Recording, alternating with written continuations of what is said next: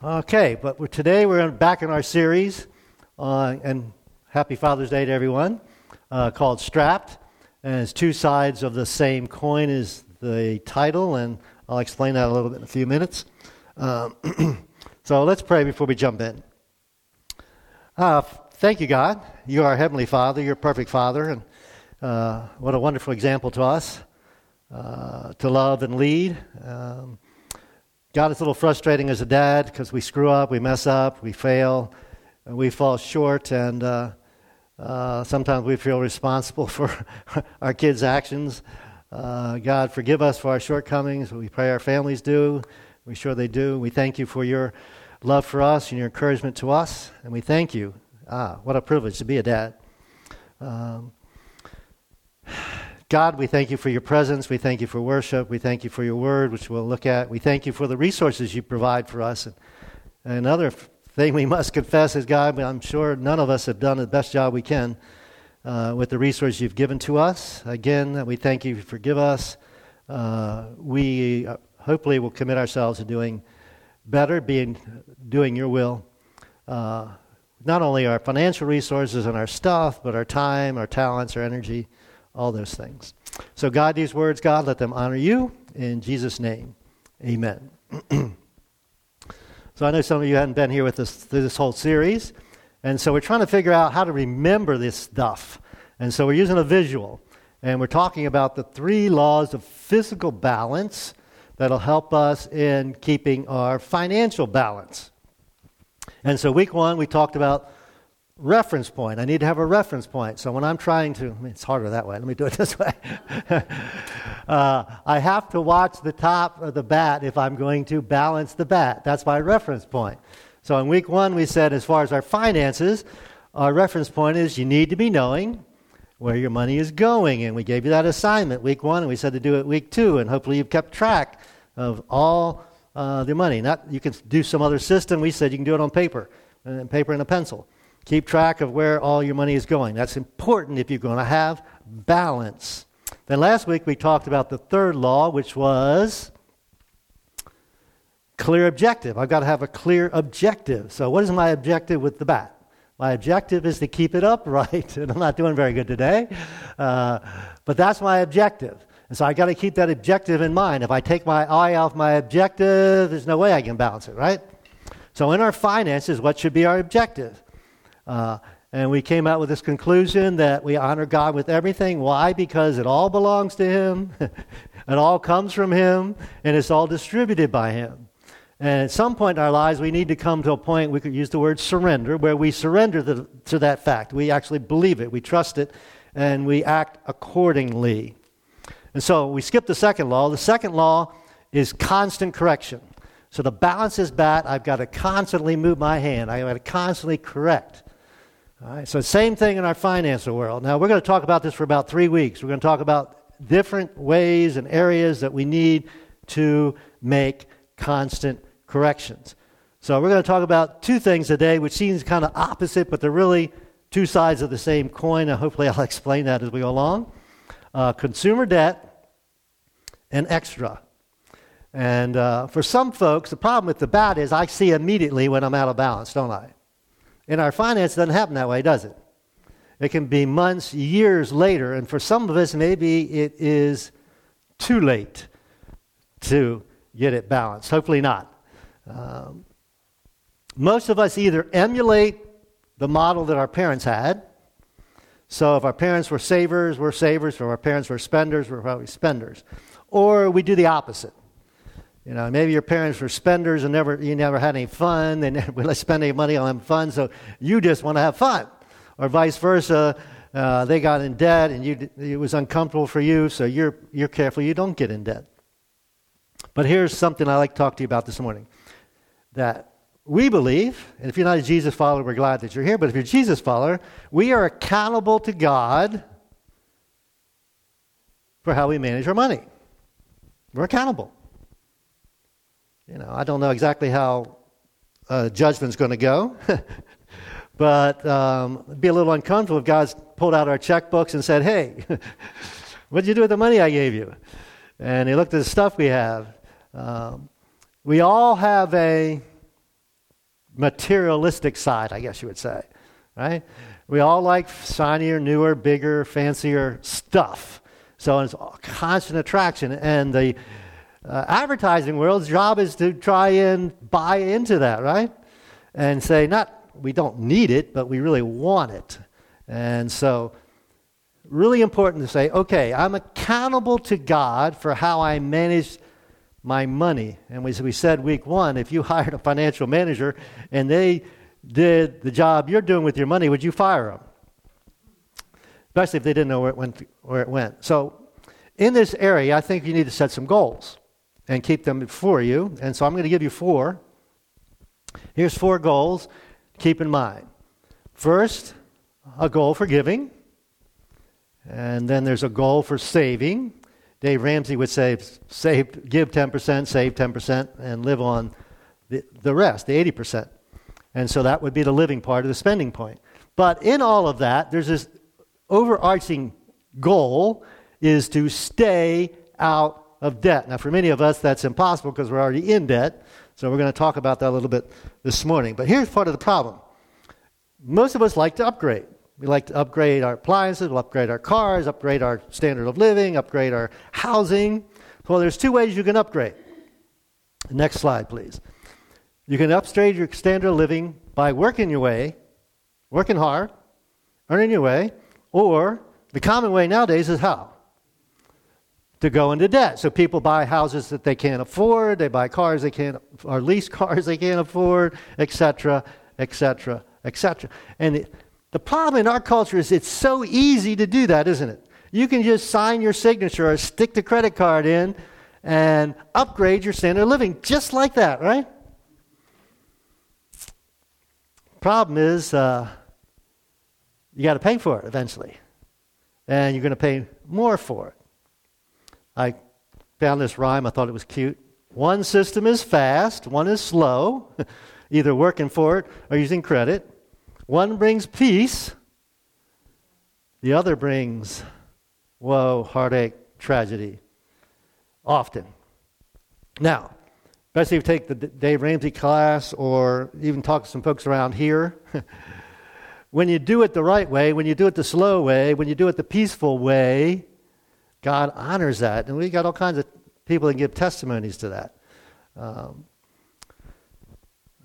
Other interesting thing I thought about this was this.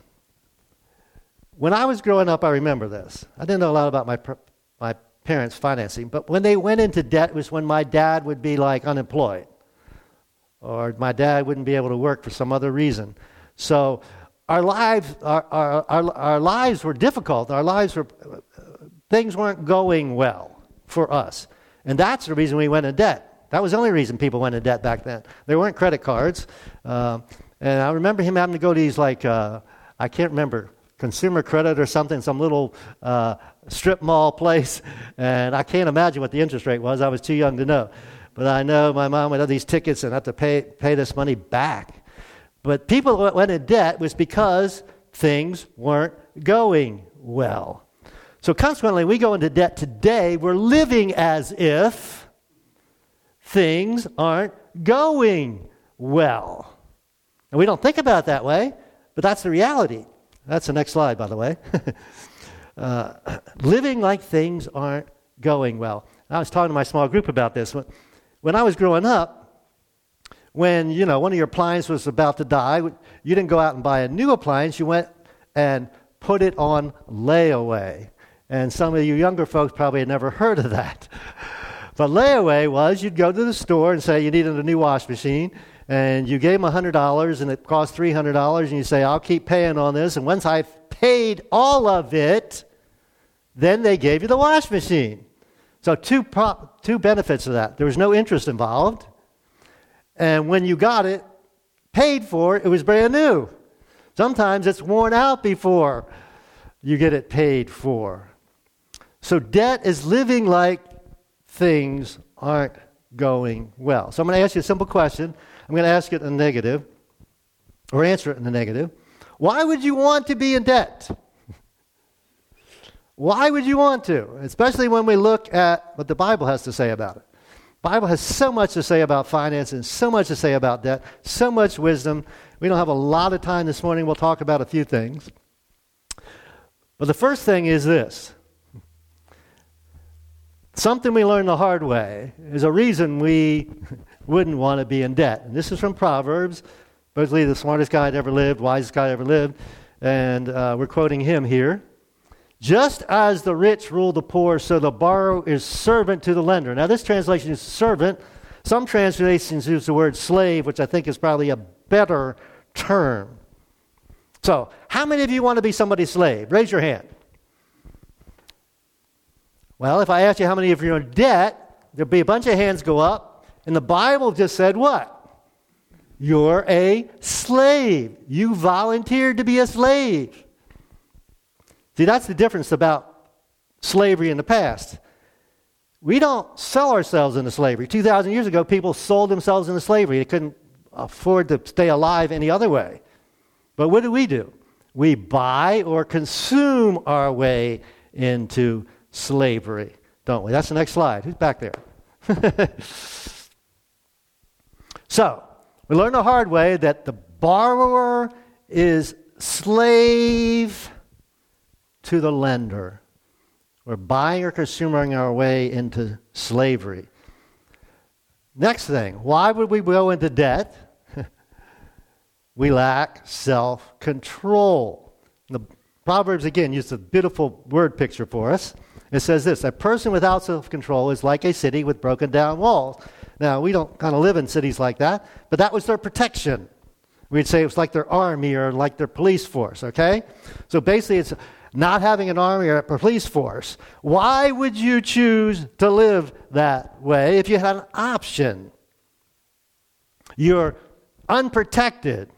You're exposed to your enemy.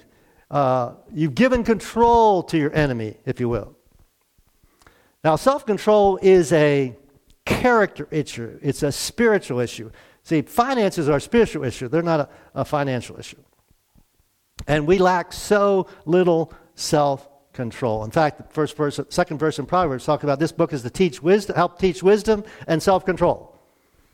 And we all need to learn that. Some of us may be good with our finances, not so good with maybe our health issues or our time or whatever it might be.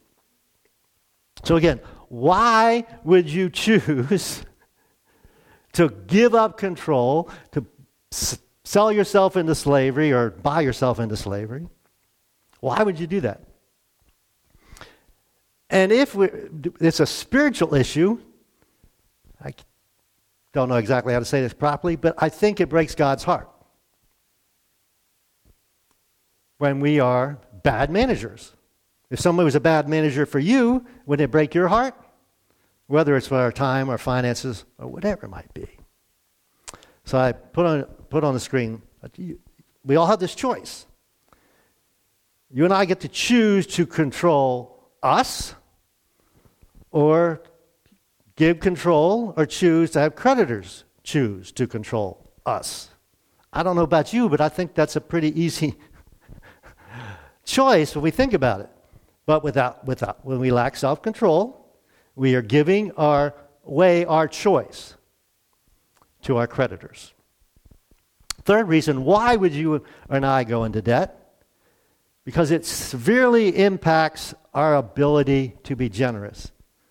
I can't speak for everybody, but I would say almost all of us have been somewhere where there was a need, whether it's the need of the poor or a spiritual ministry, that doesn't have enough money to pay its bills, or is going to have to, shut down or lay off people or do less work or do less ministry.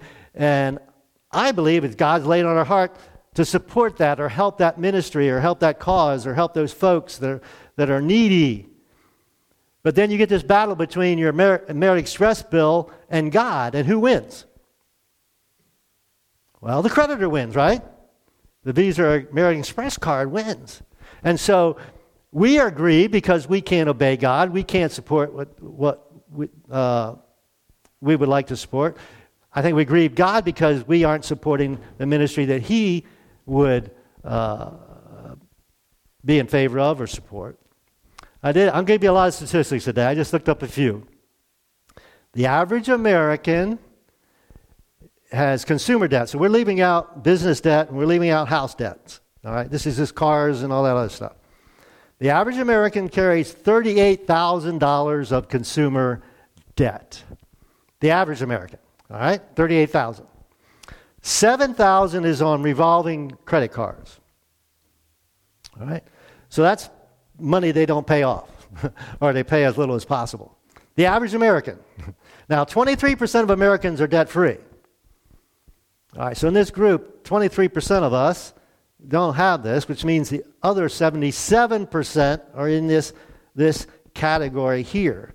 And so if that's the average American, if there's 23%, the average is going to be higher for everyone. So here's one way to think about it. We drift into debt, right? Most of us don't say, hey, yeah, I just want to get a bunch of debt on. Oh, I buy this, I buy that, and all of a sudden I'm in a lot of debt. But we have to claw our way out. Dave Ramsey's fantastic. I don't want to give you a big clip, but if you haven't taken the class, I've taken it 4 times. I'm a slow learner, I guess. But I'm just going to show you a 2-minute clip where he's explaining this concept. So that night he answered my prayer. I was scanning the channels, and I hit the Discovery Channel, and there were the gazelles. They were out there gazelling around. And I'm like, hey, I was just reading about you guys.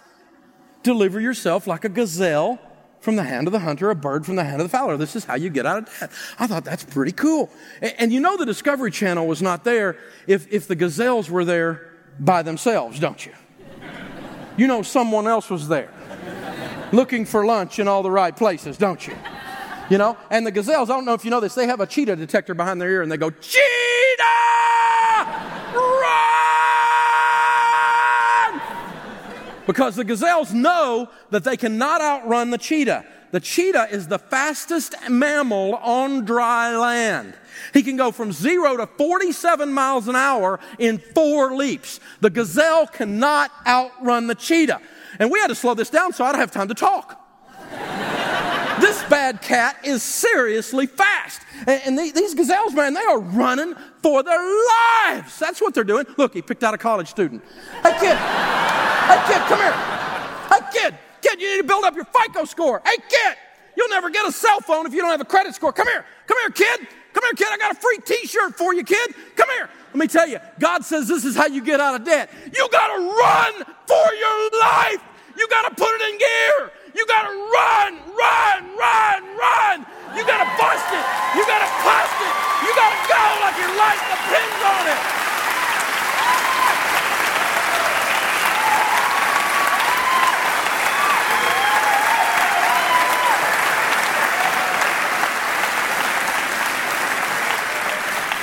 You got to have gazelle intensity. You got to put it in gear like you've never put it in gear. You can wander into debt, but you cannot wander out. You got to have this sense of passion, this sense of attack. All right, and he goes on and on again. All right, you can wander in, but you got to claw. You got to fight your way out. Most of our culture deals with this way. If I can afford to make the payments this month, I'm okay. No. It's just if you can afford to make the payments, you need to run to get out of debt, to get out of slavery, right? If you're in slavery and you got an opportunity to get out, you want to get out as soon and as fast as possible. Now, I'm going to make a statement here, and some of you are probably going to argue with me, but I truly believe it's true. You can't be unbalanced, should be unbalanced, or can't be balanced. No, you can't be balanced and honor God while you're in debt. You can't be. Because debt is slavery to somebody else and not allow us to be a disciple. Again, disciple is that word discipline. And we're so undisciplined, we're not disciples. We can't be. So, back to constant correction. Debt's one, it's a huge thing, and we're going to encourage you to take financial peace, and we'll talk about that at the end. Now, the other side of this coin is extra.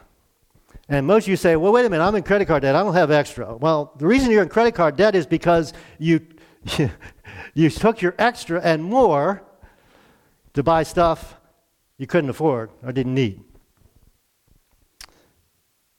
Again, a spiritual issue.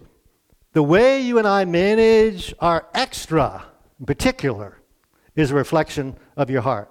I mean, we all have, basic necessities of life. And so we're talking about food, clothing, housing, and transportation. If you have those things, anything other than that is extra. So this is a reflection of your heart. So do you ever go to the movies? You have extra. Do you have a coffee habit? You have extra. Do you have a car? The majority of the people in the United States, in the world, do not have cars. Most of us have more than one. We have 3. We have extra. You have extra. Oh, do you have a house? Do you not rent? Then you have extra. And I could go on and on and on. How many of us have bought something new when the old one still worked? Don't raise your hand. You and I have extra. We had extra to buy that new thing when the old thing still worked. Now, I don't feel like I have extra unless I'm in a third world country. And I'm living with people that don't have houses and cars, and most of them don't have food to eat or don't have clothes to wear. Then I understand, then I realize that I've got lots of extra. So again, the way you and I manage our extra is a reflection of our hearts. And we'll get to that when we get to the passage of Scripture. And here's the truth. The desire for extra is like the rest of our appetites. Never fully and totally satisfied. It's Father's Day. Many of us, our spouses or somebody's going to make us our favorite meal, and we'll probably eat more than we should. And we won't be able to eat any more. Until what? 3 or 4 hours later, right? So we're going to look at something Jesus said. And again, the Bible has so much to say about this. And most of Jesus' audience was in that poor category, which is really interesting. So in Luke chapter 12, this guy comes to Jesus and say, hey, you need to tell my brother to share my dad's inheritance with me. And Jesus said, hey, that's none of my business. And then in verse 15 he says this, beware, guard against every kind of greed. Now, interesting about greed, if I asked how many of you are greedy, nobody would put their hands up, would they? Greed's impossible to see in the mirror. But let's look at the way he describes it. Life is not measured by how much you own. So, I'm going to paraphrase it this way. Greed is the assumption that life's extras are for our consumption. How many of us are greedy? It's the assumption that our life's extras are for our consumption. So we go to the movies, we buy Starbucks coffee, we have 3 cars. Right? It's the assumption that's for our consumption. And then he tells a parable, we call a story, that has a moral or a point to it. And again, this is interesting because he's talking mostly a poor audience. And we call it the parable of the rich fool. Verse 16. Then he told them a story. A rich man had a fertile farm that produced fine crops. So he was already rich, right? He already had plenty. And God blessed him, gave him more. So this was his dilemma. What am I going to do with the more? And the story goes on. He said to himself, and like we all do, we talk to ourselves, what am I going to do? Scratching his head. I don't have room for all these crops. Now, at that point, you've got lots of options, right? He could sell the extra crops. He could give the crops away. What's he decide to do? He said, this is what I'll do. I'll get a storage unit. That's what we do, right? I'll get a storage unit. He said to himself, what should I do? I don't have room for all my crops. This is what I'll do. Next verse. I'll tear down my barns and build bigger ones. So I'll buy a bigger house. Or get more storage units, right? A bigger one.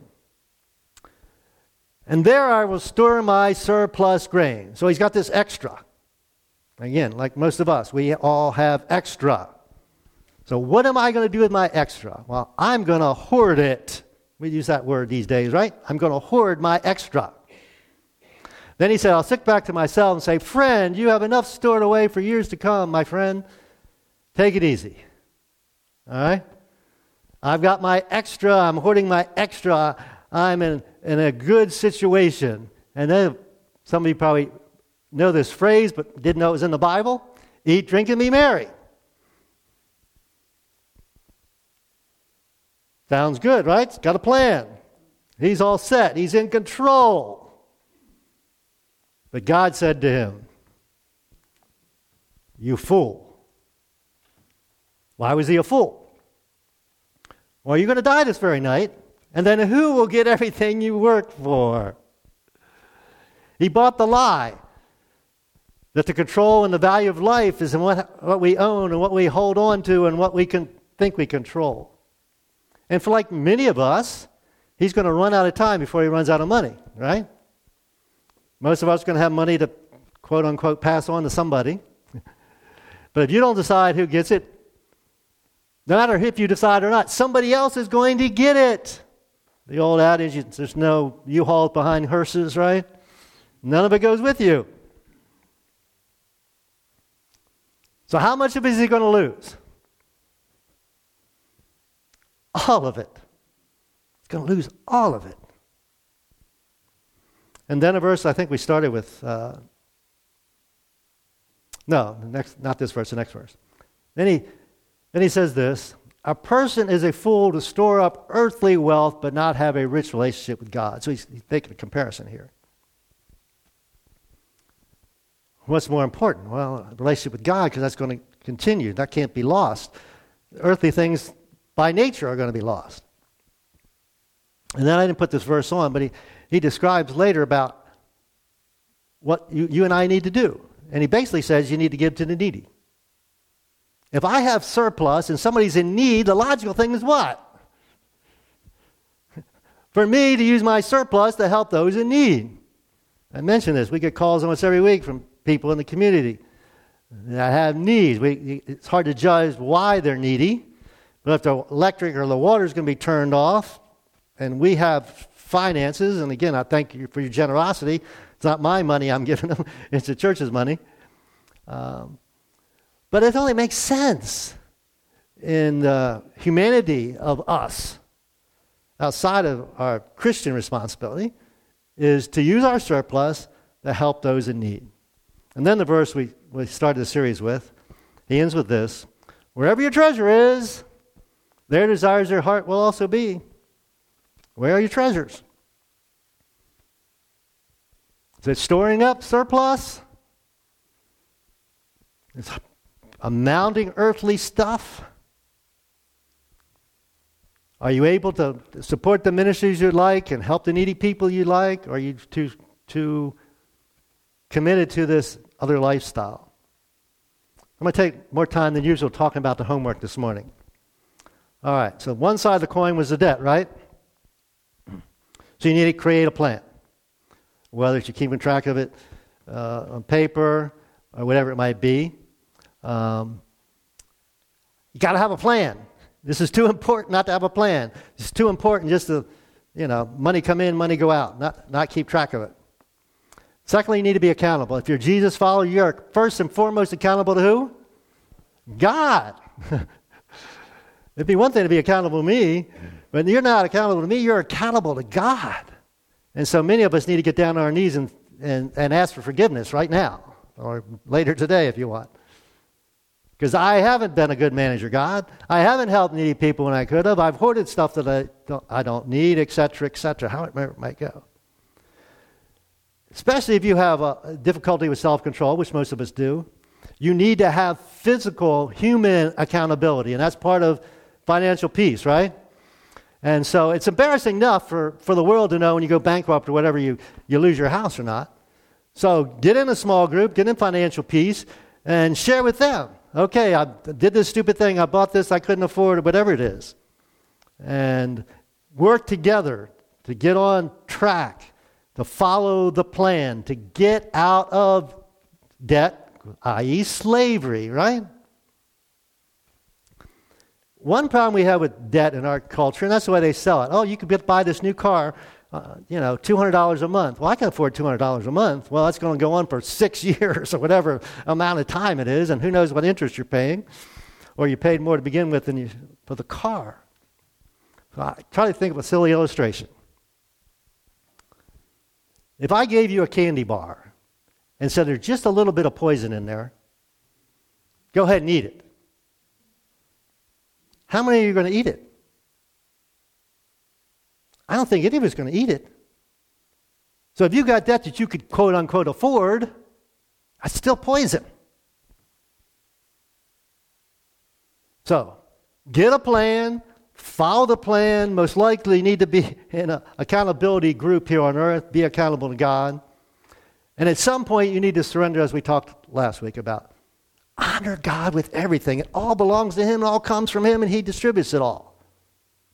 Come to that place of surrender. Now, what about the extra? Give you an assignment. Figure up how much you've given the last, 6 months, last year, just giving away. Whether it's to the church or some other charities, whatever it might be. Figure out how much income you had in that same amount of period of time. What I'm trying to find out is, and this is not too hard math, what percentage of your resources you give away. And I told you 2 weeks ago, I think, the average American gives 2%. And politicians are the worst. Don't know of any politician that tithes. And many of them claim to be Christians, right? 2%. All right. The Bible doesn't talk about amount we give. It talks about percentage. Remember the lady came and she gave her last penny, and Jesus said she gave more than everybody else. She gave physically the least amount. Why? Because God looks at percentage. She gave it all, 100%. Nobody else did that. So I'm encouraging you, if you don't give by percentage, give by percentage. And increase your percentage. Hopefully you're more than 2%. Hopefully you're more than 10%. And it's not to benefit us. I mean, we would love to have more of your income to do more of ministry that we'd love to do. You decide where to give it. Dave Ramsey would say 10%. Give away 10%. First 10%. Got to figure out the percentage and increase the percentage. I encourage you 10%. People say, I can't do 10%. Some of you probably can't.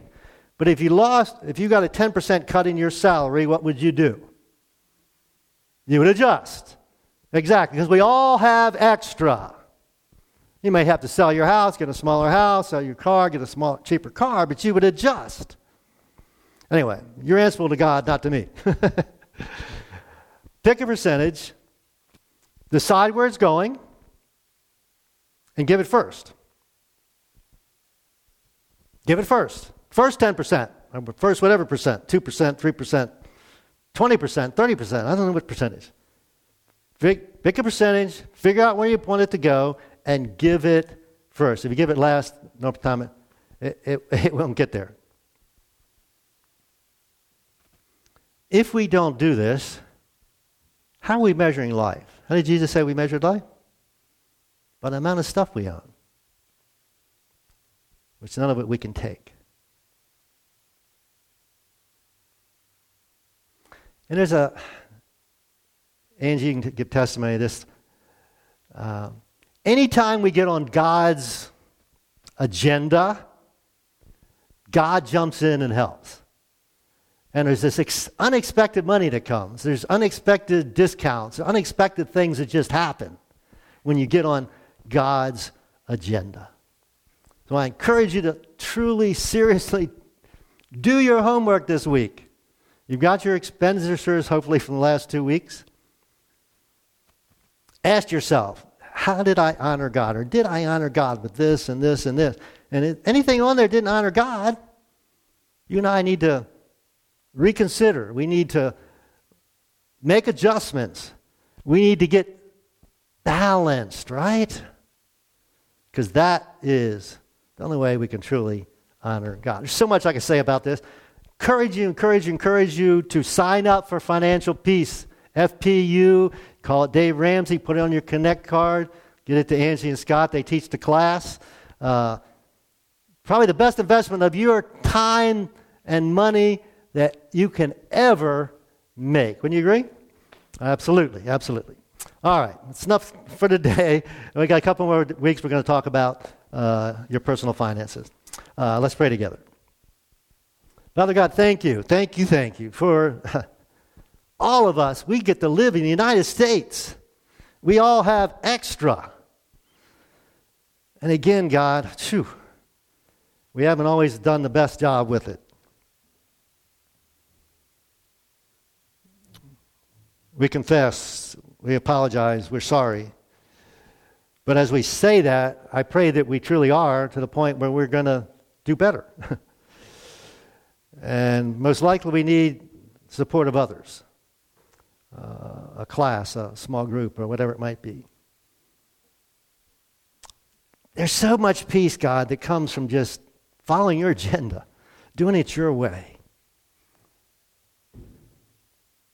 And our culture does it differently. So this is anti-cultural. I understand that. But being a believer is. And even for those that aren't believers, God, there's so much wisdom here. You can go back and study the wealthy people in the past and how they got wealthy by following your principles. So God, it's your stuff. We're asking you what you want us to do with it. We thank you in Jesus' name. Amen.